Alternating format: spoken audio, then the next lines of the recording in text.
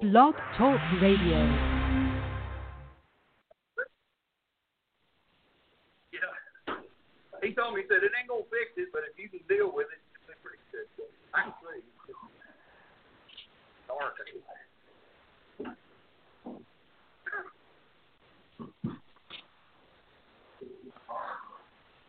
I think we're about ready.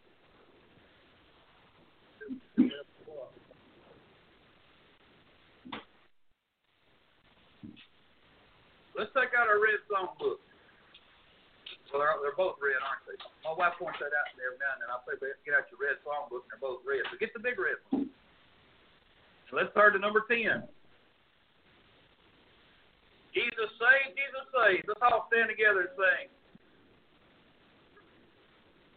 We have heard the joyful sound. Jesus saves, Jesus saves. Spread the tidings all around.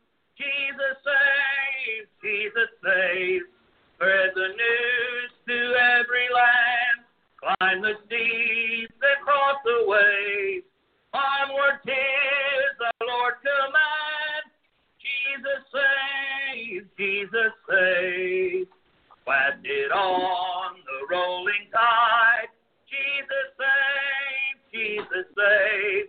Dealt to sinners far and wide. Jesus saves, Jesus saves. The islands of the sea echo back ye ocean caves. Earth shall keep her jubilee. Jesus saves, Jesus saves. Sing above the battle strife.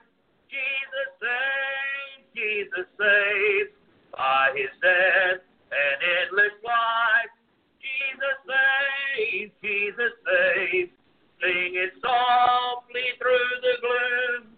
When the heart for mercy craves. Sing in triumph for the tomb. Jesus saves, Jesus saves. Give the wind a mighty voice. Jesus saves, Jesus saves. Let the nations now rejoice. Jesus saves, Jesus saves. Shout salvation full and free. Highest hill and deepest cave. This our song of victory. Jesus saves, Jesus saves. Amen. It's good to be in church this morning. Good to see all of y'all. Glad to have everybody here. Everybody didn't miss the boat this morning. Thank God for that. Amen. So I'm sure everybody just be getting here about now for Sunday school. Had a decent crowd in here. Amen. Thank God for that. And hope everybody's doing well. We got any prayer requests this morning? Yes.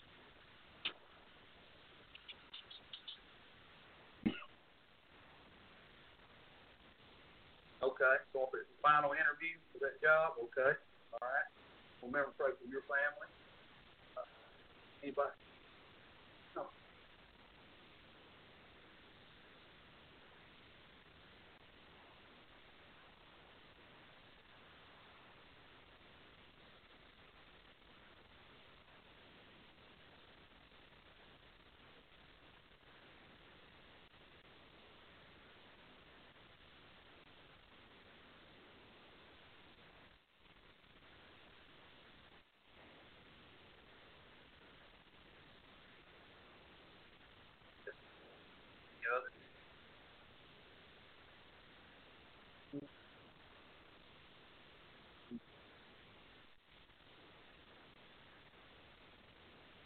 Right.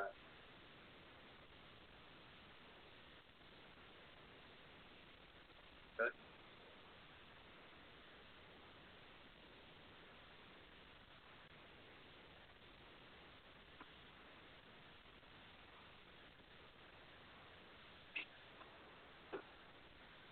Okay.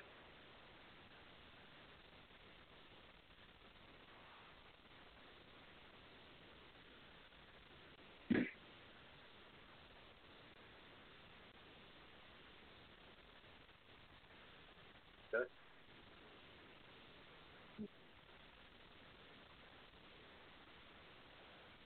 live.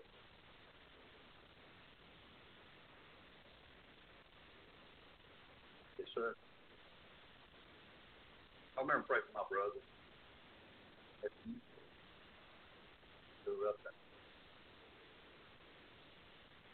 But God's blessed. God's blessed. I mentioned Wednesday night. I'm gonna tell you this. I can play for you. God shows up. He really does. You know, like I was mentioning, my brother going through a divorce, not his fault. But they didn't have anywhere to go, have any fun. I asked last Sunday if anybody knew anybody had a camper. Nobody did. I thought, well, I don't know how we're going to find a camper in that area. As soon as I got out of church, I had a text from a guy in Paris that I know fairly. He said, hey, I got a camper. Pulled it over and hooked it up. Got to talking about there's a house on the other side of Mama. It's been vacant for a while. It's an old, dilapidated farmhouse. It's a fair lean house nonetheless. And we just was kind of talking. Said, you know, maybe we can get in the house, move it down here, and maybe they could just get a place on our place and live there. And I just kind of threw it out there to people who was kin to the people that owned it. Well, they all come down that evening. And after about 5 minutes of conversation, instead of wanting to charge $5,000 for it, he said, I'd make it. So God's good. God is so good. He makes up the head. He does. He takes care of it. I just want to pray. Anything else we need to mention? All right. Yes, sir. I heard you mention that. Pray that everything goes through there. All right, let's just pray God meets with us today. Let's pray that the Holy Spirit of God moves in power in this room and over the airwaves as we broadcast. You pray for that. We're working on a sound system yesterday evening, and still got issues. And we'll see if we can get it. Y'all pray for get the smart spirit of that. But anyway, all that food. That I get the smart spirit. All right, let's go to the Lord in prayer. Let's ask God to meet with us today. Robert Lee.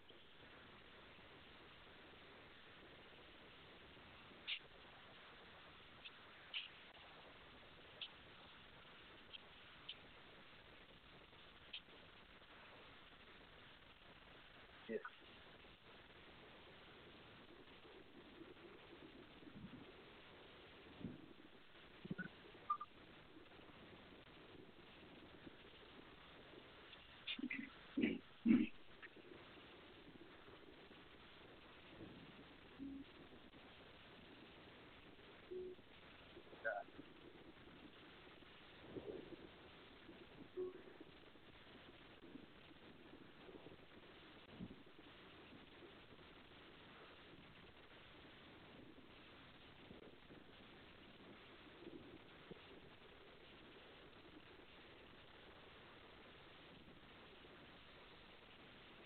Amen. Turn to 132. 132. My faith looks up to thee.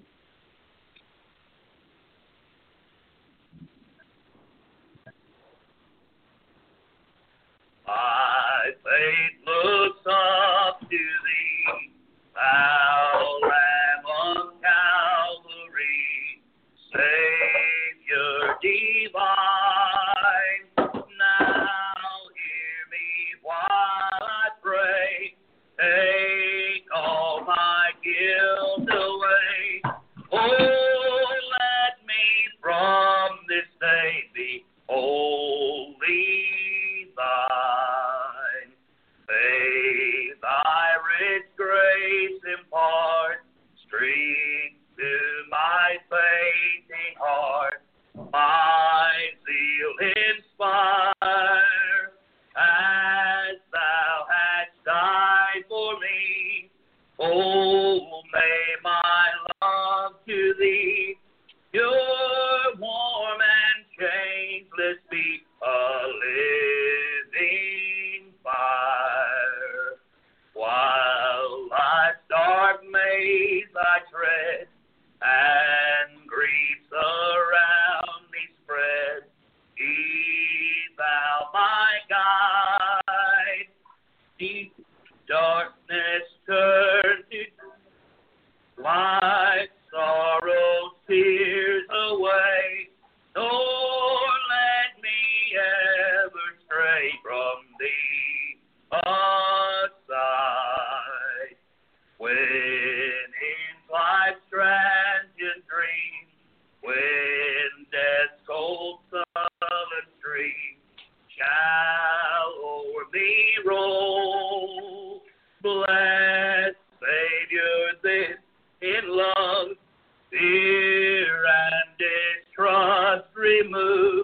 Oh, bear me safe above a ransomed soul. Amen. 381. 381.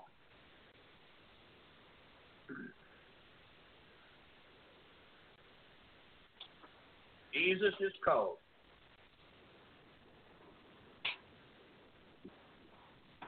Jesus is tenderly calling me home, calling today. Why from the sunshine of love wilt thou roam, farther and farther away? Calling today,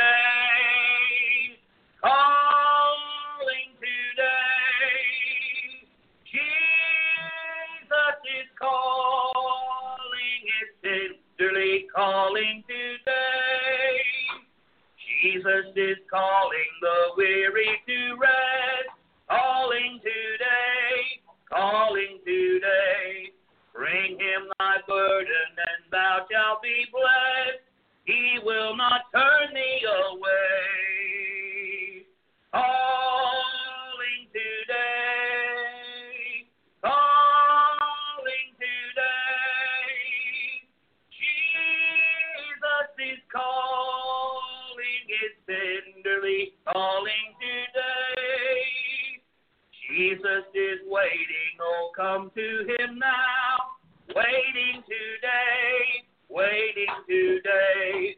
Come with thy sins at his feet lowly bow. Will come and no longer delay. Calling today, calling today. Jesus is calling, is tenderly calling today. Jesus is pleading, oh, listen to his voice. Hear him today,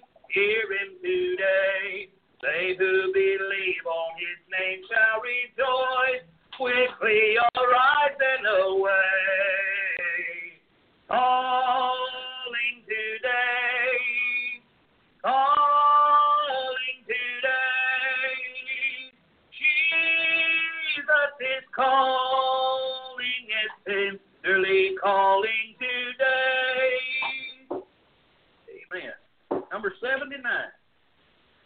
Number 79.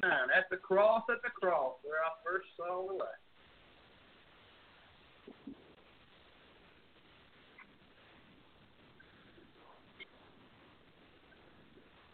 Alas, and did my Savior bleed, and did my sovereign die? Would he devote that sacred head for such a worm as I? At the cross, where I first saw the light, and the burden of my heart rolled away. It was there by faith I received my sight, and now I am happy all the day. Was it for crimes that I have done? He groaned upon the tree. Amazing pity, grace unknown, and love beyond degree. At the cross, where I first saw the light, and the burden of my heart rolled away. It was there by faith I received my sight, and now I am happy all the day.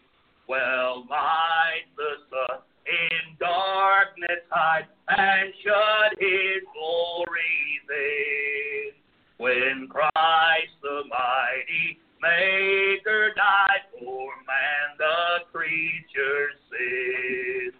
At the cross, where I first saw the light, and the burden of my heart rolled away. It was there by faith I received my sight, and now I am happy all the day. But drops of grief can ne'er repay the debt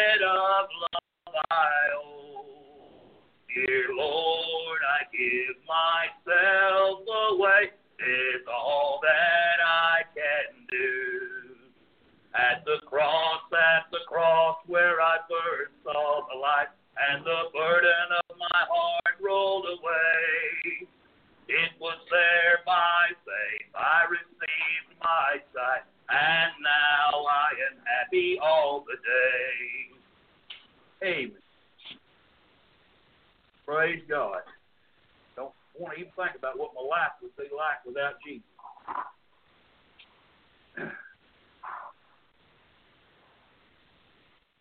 I know I wouldn't. I really honestly don't think I'd even be alive today, to be honest with you, if it hadn't been for Jesus.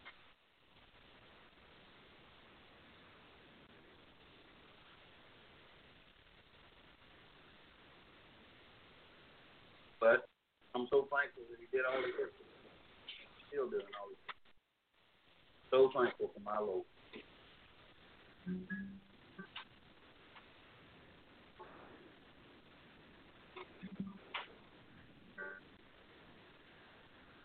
Just suppose God searched through heaven.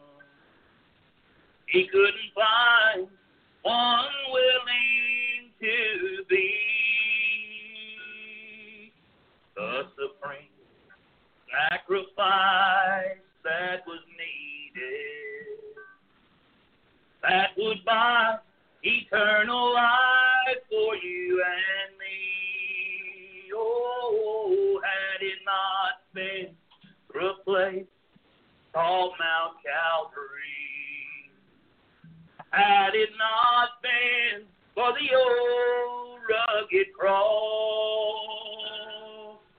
had it not been for a man called Jesus, then forever my soul would be lost.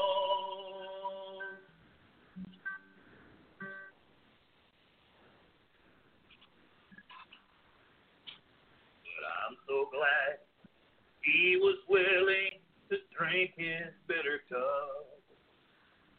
Although he prayed, Father, let it pass from me.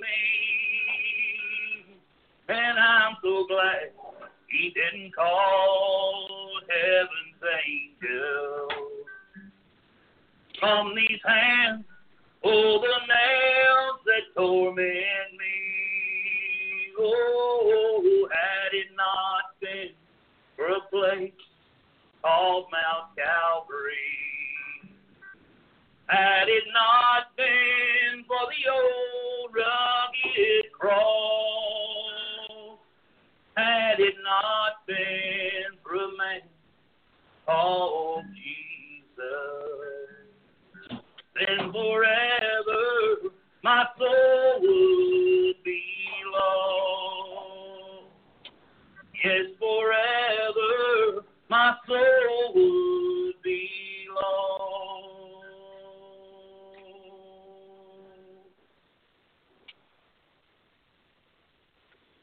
Praise God, that ain't how it turned out.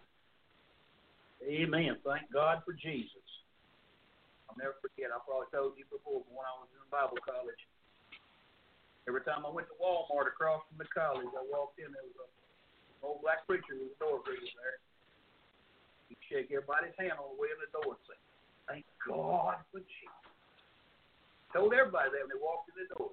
You say, I can't do much anymore. You stand there and say, "Thank God for Jesus." Okay, amen. Yeah, there's always something you do for the Lord, whether you think you can or not. And, amen. All right, let's get into the Word this morning. We're going to turn our Bible to Luke chapter 23.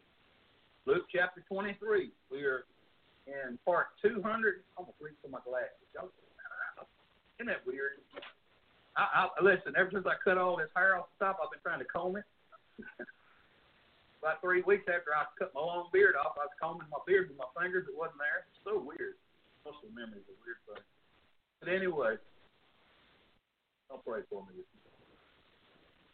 All right, Luke 23. We're going to look at verses 38 to verses 43. I've got, right now, 20 after. And I'm going to do everything I can to get you out of here by noon. I don't think it's going to happen. We may run a few minutes over. So y'all pray for me that God helps me, and we'll try to communicate everything in a lot of time necessary. Luke 23, verse 38 through 43. The Bible says, and a superscription also was written over him in letters of Greek and Latin and Hebrew, "This is the King of the Jews." And one of the malefactors which were hanged railed on him, saying, "If thou be Christ, save thyself and us." But the other answering rebuked him, saying, "Dost not thou fear God, seeing thou art in the same condemnation? And we indeed justly, for we receive the due reward of our deeds. But this man hath done nothing amiss." And he said unto Jesus, "Lord, remember me when thou comest into thy kingdom." And Jesus said unto him, "Verily I say unto thee, today shalt thou be with me in paradise." So let's go to the Lord in prayer. Father, we come before your throne this morning. Lord, we ask for a touch from heaven today. Lord, breathe on us with thy Spirit. Father, we pray that you give us the power of your Spirit, Lord, that you wake us up. Lord, wake up. As the old song says, "Awake my heart, stretch every nerve." I want to wake. I want to have my faculties. I want my mind to be alert. Lord, I pray that for everyone in this room, everybody listening, that, Lord, everything in us would be as alive as we've ever been and focused on what you have to say, knowing that your word is truth above every other thing in this world. Your word is truth. And Lord, this is the most important series of messages that I've ever come to. When we come to the cross of Calvary, Lord God, please help me. I'm weak. I'm just a man. I need the power of the Holy Ghost. You do it through me, Lord. I'm your vessel. I'm your instrument. Give me your power. Breathe on me, Lord. Pour me out. All I see. Lord, I pray, Father, each one that's come to hear the word of God today, that they'd earnestly seek for you to do a work in them, to change them, as the Bible says, from glory unto glory. Help us to see clearly what's before us. We'll give you praise and honor and glory. We ask you to forgive us of our sins.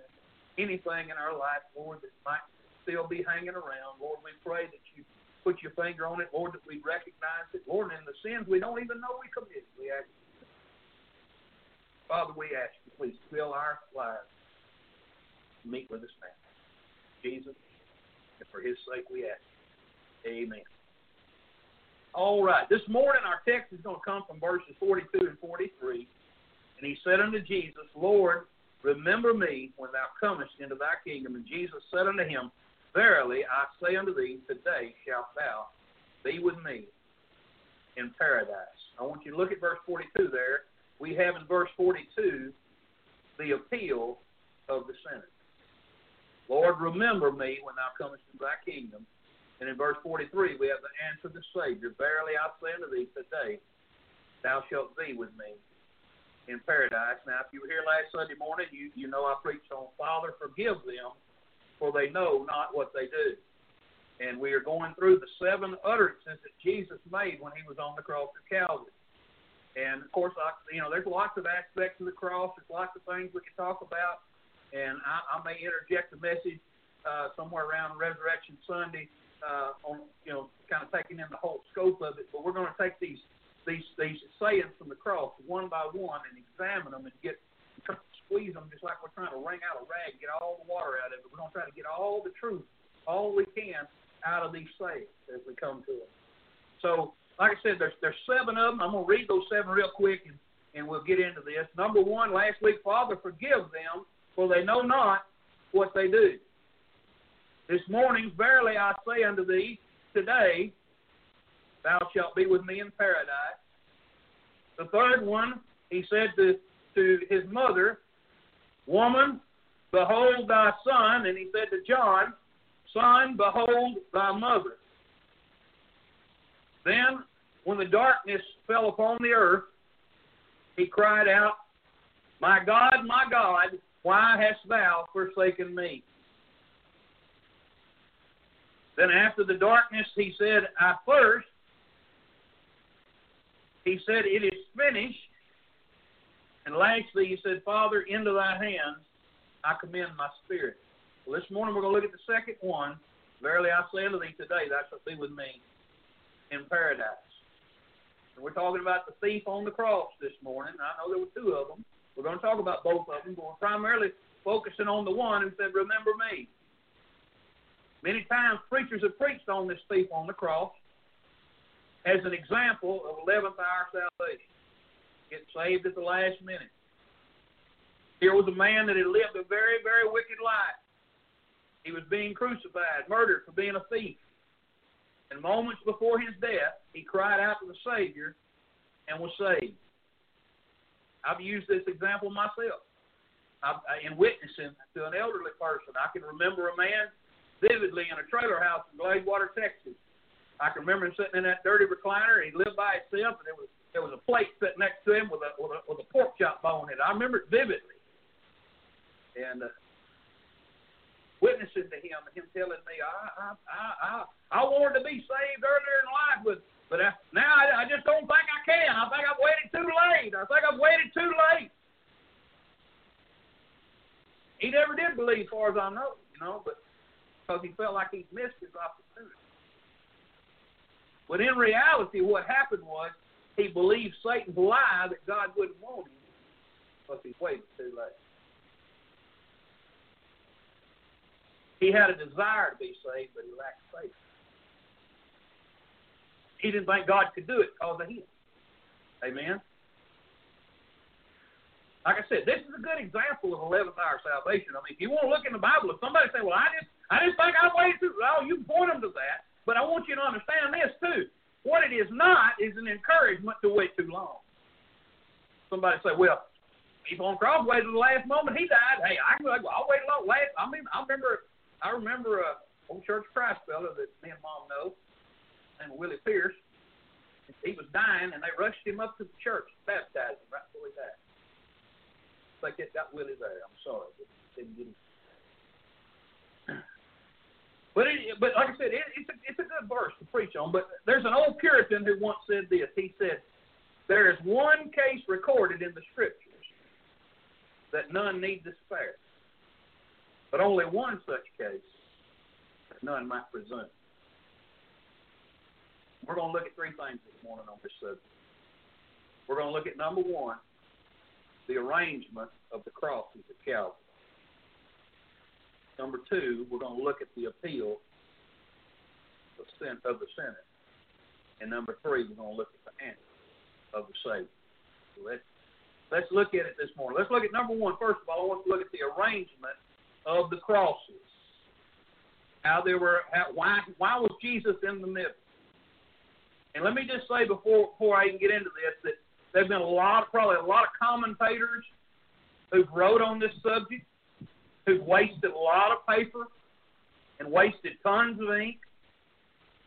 I don't know if they wasted tons, but they wasted whatever ink they used. And I say they wasted it because there's no sense in discussing it. God arranged it that way. God intended for it to be that way. He intended for Jesus to hang on that center cross. On one side of Jesus hangs a wicked thief, spitting and reviling and cursing. And on the other side hangs a thief who cries, Lord, remember me when you come into your kingdom. He's hanging there between a wicked, dying, lost man and a dying, saved man. But why did Jesus hang on that center cross? Well, first of all, it shows the position that he occupies as our substitute. Let's not forget that. He's hanging there as our substitute. It shows us that the men who crucified Jesus considered him to be the worst criminal dying that day. The angry mob, the jeers and the insults, the spitting and the screaming, they weren't aimed at the thieves hanging on either side of him. It was all aimed at Jesus that day. They believed he was the worst criminal. And what I'm about to say to you, I say with all reverence. But the truth is, he was the greatest criminal hanging. He was the greatest sinner on the hill. Now, he bore no sin of his own. He wasn't guilty of anything. Hung on that cross that day. He bore all the sins of the world that day. every sin that you have ever committed in your life. And I'm sure if we sat here and took some time and meditated and thought, we'd make ourselves feel pretty bad, some of the things. I don't know about you, and I'm not going to judge you based on what I know of you, what kind of sins you've committed. That ain't none of my business. But I'm going to tell you about this fellow standing here in his red shirt. He's done some things that he's really regretful and mournful for. In my life, I've made some pretty bad errors. I've committed pretty atrocious sins way back younger. And they haunt me to this day. I know they're forgiven, but I look back and I think, why not? Every sin that you've ever committed, every sin that I've ever committed, he was buried in his body that day. He had on him that day. And not just me. Listen, every sin of everybody that's ever lived in the entire world. Listen, the sins of the serial killer. Charles Manson. Listen, he's just the one we bring up because he's the most popular known. But Jeffrey Dahmer, John Wayne Gacy. I could go on and on and on. The horrific serial killers of our time. But Jesus was dying for their sins. He was dying for the sins of the cannibal. He was dying for the sins of the sex trafficker, for the rapist, for the pedophile, for the crackhead, for the heroin junkie, for the alcoholic, for the wife beater, for the liar, for the cheater. The sins of every disgusting, vile man and woman, boy and girl was placed on Jesus Christ, and he suffered for every single sin that day on Calvary. So in that sense, he was the most guilty of the ones who died that day. And he was the worst because he bore mine. And I'm the worst.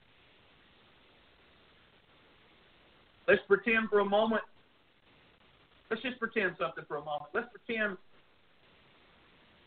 that we had a man in our church who surrendered to go to mission. That he was called to go to mission. And we got behind him, and we supported him, and loved him, and encouraged him, and helped him, and we sent him out, and we supported him financially. Let's say we supported this man. Say he went to a foreign country, and we supported him faithfully for 2 years, scraping and pinching pennies to try to help and keep him going on the mission field. And after 2 years, some of us took a trip and went out to visit him. And when we got there, we found out he wasn't doing the work of a missionary. He was just living on everything we could give him. He got another job, and he's living worldly and not even paying attention, not even serving God, not even close to God anymore. What do we call that man? We call him a thief, wouldn't we? Well, let's be honest. If we call him a thief, wouldn't we be a thief? Because I'll tell you why. We're thieves because in the sense that God has given us the breath that's in our lungs, the very breath that we breathe, and we've not used it for him like we have. Have we always spoke up for the Lord when we ought to?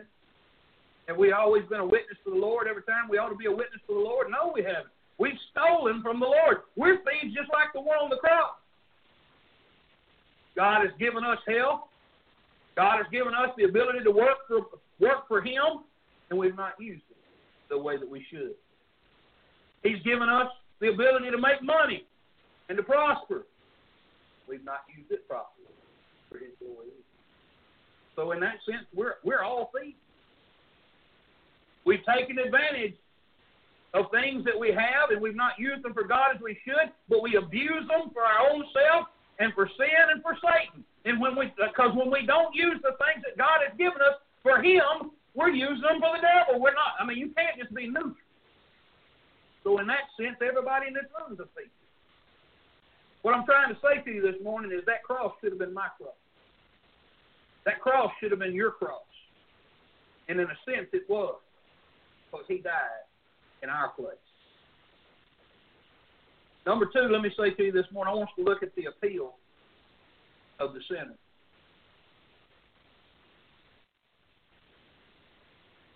A whole lot's been made out of the prayer of the repentant thief. Been a lot of preachers preached on it. But if we examine the text closely, you know what we're going to find? We're going to find that both those thieves prayed. Not much is ever said about the first piece of prayer. Well, we can find it in verse 39. I want you to look there in the Bible. And one of the malefactors which were hanged railed on him, saying, If thou be the Christ, save thyself and us. You say, that's not a prayer. Yeah, it is a request. What is prayer but asking?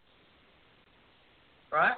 Prayer is asking. You say, Lord, I need this. What are you saying? Lord, I'm asking you to give me this. Right? That's what prayer is. And the answer to prayer is getting what you ask for. Man, that's an excellent book John writes over and stuff. But it's very simple. And he was asking. He was praying, save thyself and us. If you be the Christ. Oh, the thief on the other side is praying, Lord, remember me when thou comest into thy kingdom. One of the prayers is for self-preservation. Save thyself and us. He's praying, I want to live. But you see, the other prayer is a prayer of self-sacrifice. He's not asking Jesus to get us down off the cross. He's saying, Lord, go ahead and die. Go ahead and die for our sins. Go ahead and die and purchase your kingdom. Lord, when you come into your kingdom, remember. Remember. Now, I want us to understand this verb, remember. Last week I kind of gave you a little tiny piece of Greek. Well, I'm going to kind of do that again. This verb, remember. Lord, remember me. It's in the imperfect tense. It's an aorist, which means it's continual. So he didn't just say one time, Lord, remember me, and that was it. The whole time he's hanging there, from the moment he began to say, Lord, remember me, he's continually praying, Lord, remember me, remember me. He's continually praying that. The other fellow on the other side, he's continually shouting at Jesus, if you be the Christ, save yourself and us. Constantly. He's hearing these things constantly, over and over and over.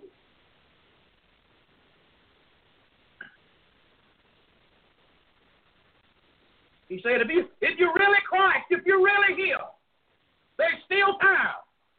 We are not dead yet. Get us down. I understand that. That's a familiar temptation.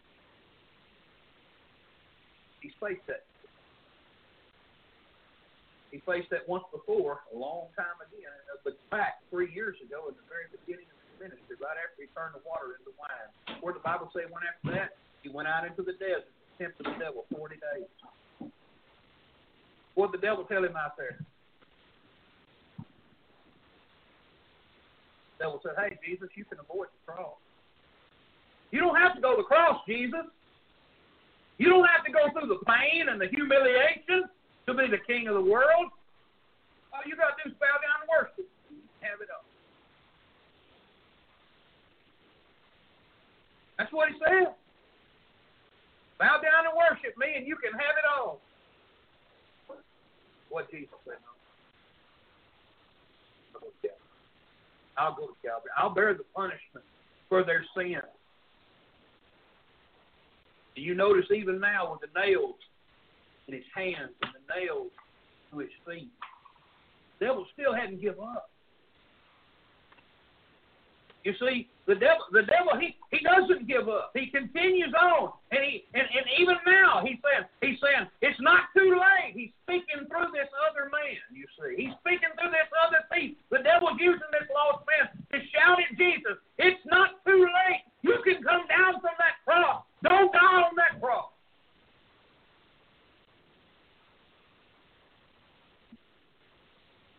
Using that dying thief as a temptation to try to get Jesus. And on the other hand, the other thief was saying, go on and die, Jesus. Go on and die. Purchase the kingdom. Die for sins, Jesus. Over and over. Over and over. Jesus heard these words. Over and over as he hung there between heaven and earth. I'm going to tell you something. As this is going on, I believe every saint in heaven looking at this. Their eternity hinged on Christ's death and your life. Christ had come down from that cross, they wouldn't have been a saint in heaven. The Abraham, Moses, all them Old Testament saints. I mean, their eternity. I mean, they're waiting on Jesus. They've been waiting on Jesus to die a long time. I believe all of them are standing on their tiptoes, waiting on this to happen. And all the heaven rejoice. All the Old Testament saints rejoice. He's turned to the feet. I should be with you there.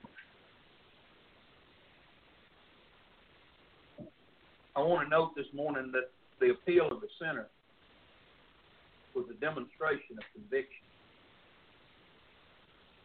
Oh, the thief that got saved, he was definitely under conviction. You see it in his words. In verse 40, he said, but the other answering rebuked him. He rebuked the one who told him to come down, saying, dost thou not fear God, seeing thou art in the same condemnation? Seeing you're about to die here, you don't even fear God in death? He said, we indeed justly. We're being punished justly, for we receive the due reward of our deeds. Hey, listen, I'm guilty. I know I'm guilty. I deserve to die on this cross. But this man has done nothing. Oh, he was under conviction. There was a conscious realization and an acknowledgement of his sinful condition. It was clear as a bell to him. And by the way, let me say, if somebody does get saved, there will be that realization. There will be that acknowledgement every time. Nobody gets saved and they don't understand how wicked they are. They don't understand what a sinner they are. You don't get saved if you don't understand that. One don't just get simply saved from hell. Somebody don't just say, I don't want to go to hell, so I'm going to pray this prayer. That's not how it works. They must be saved from sin. It's sin that sends us to hell. Hell's just the destination. Sin's the curse. The Apostle Paul made this statement years after being born again. Now listen to what he says. 1 Timothy 1:15. This is a faithful saying and worthy of all acceptation, that Christ Jesus came into this world to save sinners, of whom I am chief. This is years after Paul has been saved, that he still has that conviction down in his soul over his sinful condition. He knows he's saved, but it still bothers him. He still has conviction over what he used to be. Thank God he's saved. He knows he's covered in the blood, but he still has that conscious realization of how wicked he was. He hasn't forgot that. And all of us, we still have that depraved, sinful nature in us too. It's supposed to be dead. We're supposed to crucify it daily, but it's still there. It's a constant hindrance. It's a constant detriment to us if we pay any attention to it at all. Amen. We're supposed to keep our eyes on Jesus. We're supposed to be looking unto Him and not looking at ourselves, because it'll get you down if you pay attention to your flesh. It'll beat you down. If we entertain our flesh even for a moment, it'll have its way with us. You say, "Oh, it won't hurt me to do this just one time." Oh yeah. You think sin won't take a hold? It will. It'll latch on. Aren't you glad that everybody around you doesn't know all the thoughts you've had today? Thank you. Tell everybody every thought comes through our mind. Sometimes you have thoughts, where did that come from? I didn't mean to think like that. That's horrible. I wouldn't think like that in a million years. Where did that come from? But we have horrible thoughts in our heads. That's sinful nature. Still in there generating stuff, trying to work and trying to stir things up in us. I have them. Aren't you glad Jesus came to save sinners like me and you? Amen. Wash us clean from our sins. Amen. I'm thankful to God that He saved me through Christ's blood. Amen. Where would I be without Him? I'd be nothing. I'd be lost. Yeah, his appeal, it demonstrated his conviction. Second of all, I want to say that it demonstrated his faith. It was an intelligent faith that this thief on the cross had. It had a basis for being. Remember what he said. He said, Lord, when you come into your kingdom. Remember me. Now, I want you to think about this. They had written above Jesus' head in Hebrew, Latin, and Greek, "This is the King of the Jews." And this thief had been hanging there on the cross looking at that placard. He wasn't paying much attention to it when they first nailed him up there. Because I want you to understand, the Bible doesn't tell us here in Luke, but over in Matthew, and I'll quote that in just a minute, but over in Matthew, it tells us that in the beginning, both thieves were mocking Jesus. Both of them. Matthew 27, 43 and 44. The soldiers were saying this: "He trusted in God, let him deliver him now, if he will have him, for he said, I am the Son of God." And then it says, verse 44, "The thieves, plural, also, which were crucified with him, cast the same in his teeth." So in the beginning, they were both cussing him. They were both screaming. They were both saying insulting things to him in the beginning. And they both saw him. He saw them nail Jesus to the cross. He saw him hanging there next to him. He saw the way Jesus was reacting to it. He saw the mannerisms of Jesus. He heard Jesus' prayer for forgiveness for those who crucified him. He was looking up at that sign and listening to him and looking at that sign and listening to him. And he began to think in his heart, maybe this is the Messiah. Maybe this is Jesus. Maybe this is the Son of God. And what did he do? He heard Jesus pray, "Father, forgive them, for they know not what they do." You know what he did? He trusted the Word. Same way I got saved. I trusted the Word of God. I believed upon the word of the Lord. When it says, "Whosoever shall believe call upon the name of the Lord shall be saved." I believe that. Amen. I believe that Jesus died for my sins. And you did too if you're saved this morning. And by making this one statement, think about this, by making this one statement, he condemned the other thief on the cross and the entire Jewish nation.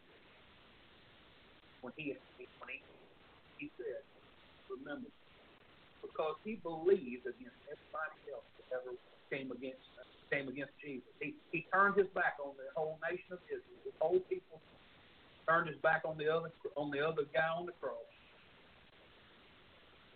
The whole crowd was shouting. Listen, I want to say it took some courage for him to do that. It was a very courageous thing. The whole crowd said he was a criminal. The whole crowd, everybody, said he was a criminal. They said he's not God. He's weak. He can't even save himself. It took courage to go against everything everybody else said and believed. Many of us don't have the courage of that thief to stand up around to others that are around us and proclaim that he's the Savior. Like a frozen Arctic river was frozen at the mouth. But if you do, God bless you. And if you don't, you need to. See, we get so, you think about it, we hear people cuss, we hear people use dirty language, take God's name for a cuss word, say anything, because we don't want anybody to say anything or think bad about us. We've been affected by a politically correct society around us. We don't want to be singled out. We don't want to be marked, but we don't speak up when we should. That man didn't have a bit of fear. What was they going to do to him? He was going to die, and you are too, though. What are they going to do to you? What can they do to you? I said it was a courageous faith. You realize if we're afraid to side with our Lord in everyday life, when things come against the Lord, we're siding with the enemy by default. There's the old saying, if you decide not to choose, you still make a choice. If you choose not to speak up, then you've made a choice. You don't remain neutral in this battle. We're not Switzerland. We can't just be neutral. There's no such thing as a silent witness. can't be silent with it. If you have something in you that's worth having, worth sharing, worth telling, worth standing up to. I said he had a real faith. He had a courageous faith. He had a humble faith, too. A humble faith. I want you to think about this. The first thing I notice here is that he had been taught about the Messiah somewhere. He grew up, more than likely, he grew up like every other little Jewish child. He grew up going to synagogue. He grew up listening to them read from the Torah. He knew, he'd heard about the Messiah, and he knew that there was a kingdom to come. They'd been preaching that. They'd been teaching that all through his youth. Like I said, he watched Jesus. He read the sign over his head over and over, and now he believes that he is dying next to the Messiah. But notice that he's not asking for deliverance. He knows he's guilty. He's not saying, Lord, let me down. He knows he's supposed to die. He didn't even ask, Lord, bless him. Lord, please ease my suffering as I'm dying. No, he didn't pray nothing like that. He said, Lord, when you come into your kingdom, remember me. I mean, here's what he's asking. He's just saying, Lord, just someday after your resurrection, and you come back in the glory of your kingdom, and you reign on the throne of the universe, somewhere out in eternity, Lord, please, just let me be a thought.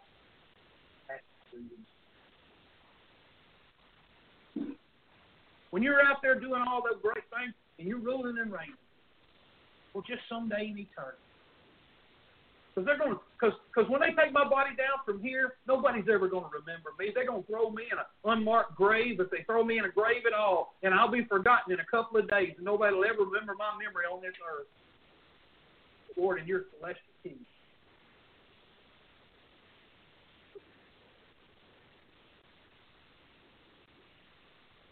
Just once. Somewhere out in the future, just let me cross your mind.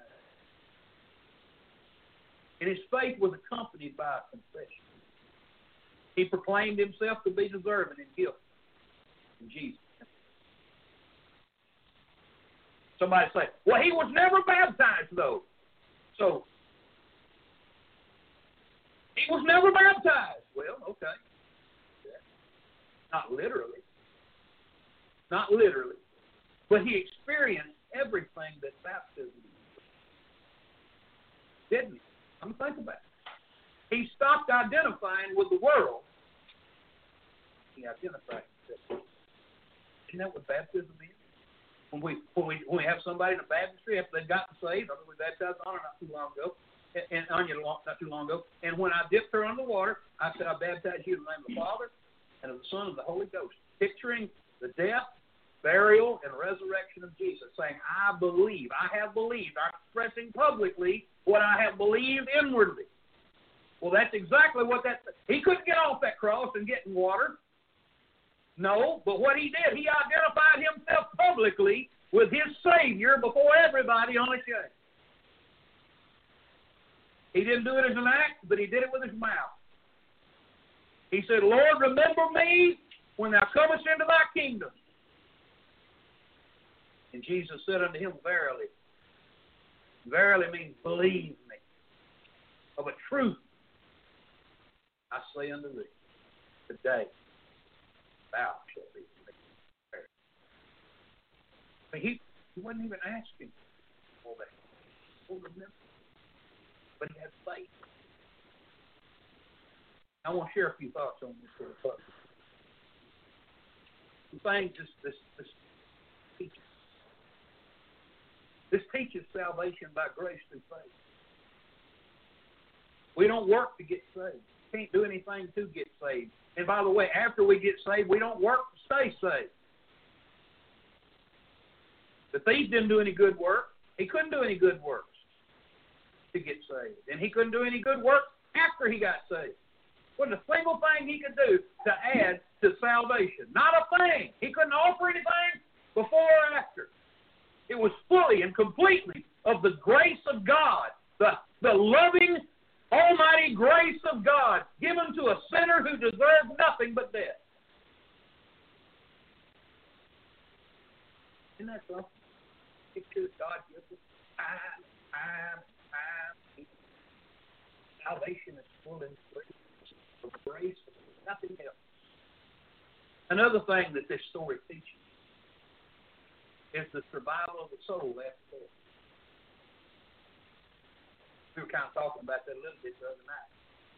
You brought that up on the way out. We were talking about what it's going to be like in heaven. But we will never cease to exist. Understand that. There will never, ever, ever, ever, ever be a time when you will cease to exist. You're going to live on and on and on and on and on forever and ever and ever. Think about this. There was a time when you were not. There will never be a time now. There will never be a time when you'll cease to exist. The Bible teaches that, right? I don't care what anybody else says. God says. And also it tells us the destination of the soul that's saved. Jesus said, today thou shalt be with me in paradise. 1 Corinthians 5:8 says, we are confident, I say, and willing rather to be absent from the body and to be present with the Lord. Paul said in Philippians 1:23, for I am in a strait betwixt two, having a desire to depart and to be with Christ, which is far better. There are only two places that a Christian can ever be. That's in the body or with the Lord. That's the only two places you could ever be. In your body or with the Lord. Let me share a little story with you real quick before. A little old lady was flying on a plane to Denver, Colorado to visit her daughter. And on the way there, the plane got into a really, really bad thunderstorm and some terrible turbulence. And I mean, everybody's jostling around and shaking, and the plane's doing this and that. And they're getting scared. Everybody on the plane is terrified. And they're all thinking the plane's going to crash and they're all going to die. And everybody's frantic except that little old lady sitting in her seat. She's just sitting there humming peacefully. Blessed assurance, Jesus is mine. And eventually the plane got through the turbulence and smoothed out, and they landed in Denver, and everybody is getting off the plane and moving down the aisle, and one lady stopped there at the little old lady's seat as she was getting her bag, and she said, ma'am, she said, back there when everything was so scary, she said, I couldn't help but notice you. Everybody else on this plane was terrified. And there you sat, so calm, so serene, just humming a little song. Amazing. How were you able to do that? He said, well, I have two daughters. One I'm flying to see in Denver today. And the other one, she passed away a few years ago, and she's now with the Lord. He said, I was just sitting here wondering to myself which one of them I was going to see today. When you know where you're going. Another thing I see here is the longing of the place. The longing of the sister. What's his longing? That's what the Savior longs for, is to be with you.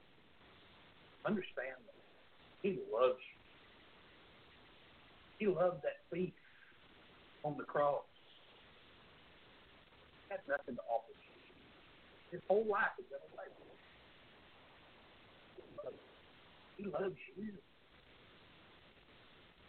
Today, thou shalt be with me. You see, the emphasis here is not getting out of pain.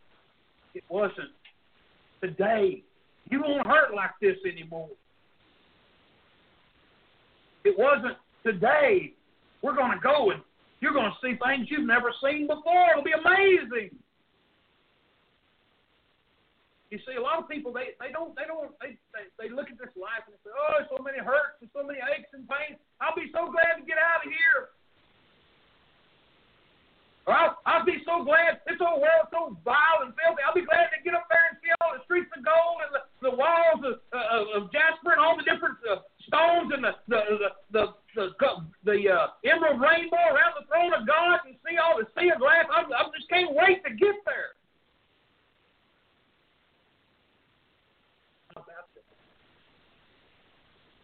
Some say, oh, I can't wait to get home and see my mama and my daddy and my grandparents. And all. It's not about that. That would be wonderful. But going to heaven is not about that. Getting to be with Jesus. That's what it's all about. Hear what I'm saying this morning. If you planning to go to heaven for any other reason than to be with Jesus, I think I checked my salvation. There's a reason. He saved me. He shed His blood for me. He gave His all for me. I love Him. I want to be with my Savior. Do you love Him? Do you long to be with Jesus? I'm going to say that again. Do you long to be with Jesus? Again, Paul didn't say, I have a desire to get out of here and not get any more of these beatings that I've had. I've had 5 of them. They were terrible. Ripped the skin off of me. He didn't say, Lord, I have a desire to get out of here and get away from all these horrible people that imprison me, that whip me, that stone me, drag me out of the city and leave me on the side of the road for dead. Lord, these people are horrible. Get me out of the way from them. Again, Philippians 1:23. You see, I am in a strait betwixt two, having a desire to depart and to be with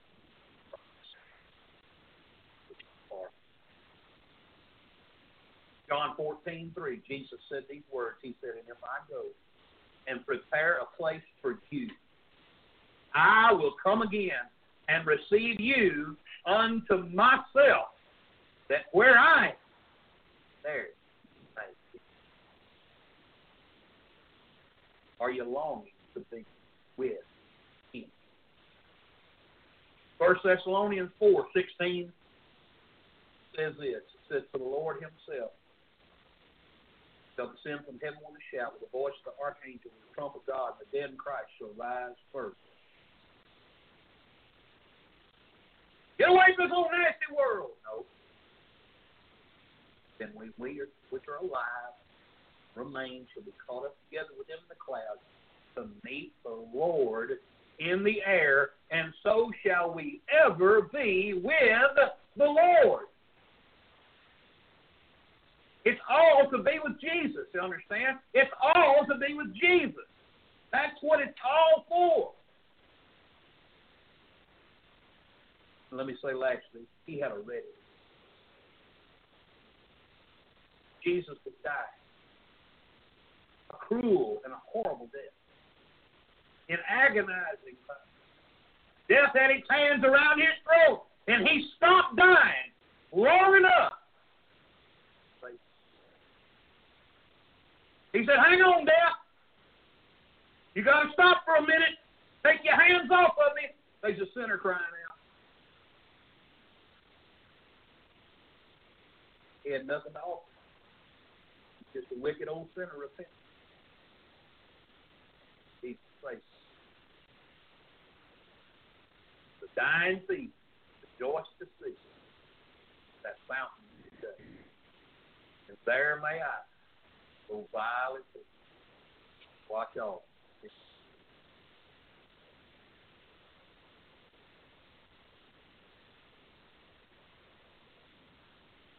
Father in heaven, Lord, we thank You for Jesus. Thank You for the blood that ran down his body, and Father, that fountain is still fresh and still flowing and still forgiveness. And always will be until the end of the world. Father, I thank You for Jesus. Oh Lord, thank You for my salvation. Thank You for my Lord, if there's somebody on the sound of my voice to realize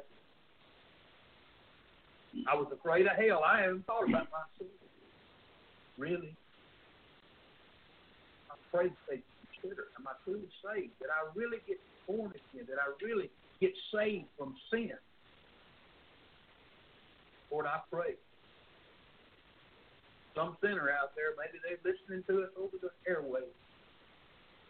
Don't know where they are. Father, you know. Pray the message get to them. I pray the message be received. I pray that sinners be saved. Lord, maybe we just hadn't appreciated Jesus the way we ought to. Maybe we just haven't been as grateful as we ought to have. Maybe we haven't been the faithful witness we ought to have been. Maybe we haven't stood against the world like we should. Oh, Lord God, help us. Do your work during this invitation, Father. Lord, it's not just for people to get saved. It's for the saved. Lord, to renew something down deep in them, a commitment to you to serve and be faithful. Lord, we know someday you're going to take us home. We're going to get to see you. Thank you. Thank you. Thank you. Bless this invitation in Christ's name. Number 61, the haven of rest.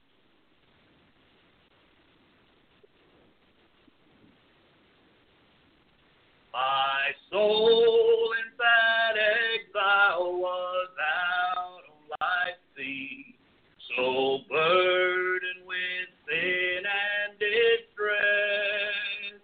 Then I heard a sweet voice saying, "Make me your shore," and I entered the haven of rest. I've anchored my soul in the haven of rest. I'll sail the wild seas no more. The tempest may sweep o'er the wild stormy deep. In Jesus I'm safe evermore. Let's sing the third. The song of my soul since the Lord made me whole has been the old story so blessed of Jesus who'll save whosoever will have a home in the haven of rest. I've anchored my soul in the haven of rest. I'll sail the wild seas no more. The tempest may sweep o'er the wild stormy deep. In Jesus I'm safe evermore. Amen. Praise. I trust that you'll be back this evening. I hope you can. 6 o'clock. Evening service. We'll get back in our study on how not to collapse. Everything else is collapsing around. I hope you're studying 2 Timothy. All right. Well, let's get out of here. Still for the Lord. Amen. There's not a blank. There's not a mark on the slate from here on. That's the dirty. All clean. Right. Give it. Is there any word from anybody before we dismiss this morning? Anything? Oh, anybody? It's been good to be with you. It's been good to be in church this morning. Pray the Lord bless you with that. Get a chance to speak the word of the Lord to somebody. Let's go to the Lord in prayer. Be dismissed. Grant dismissal.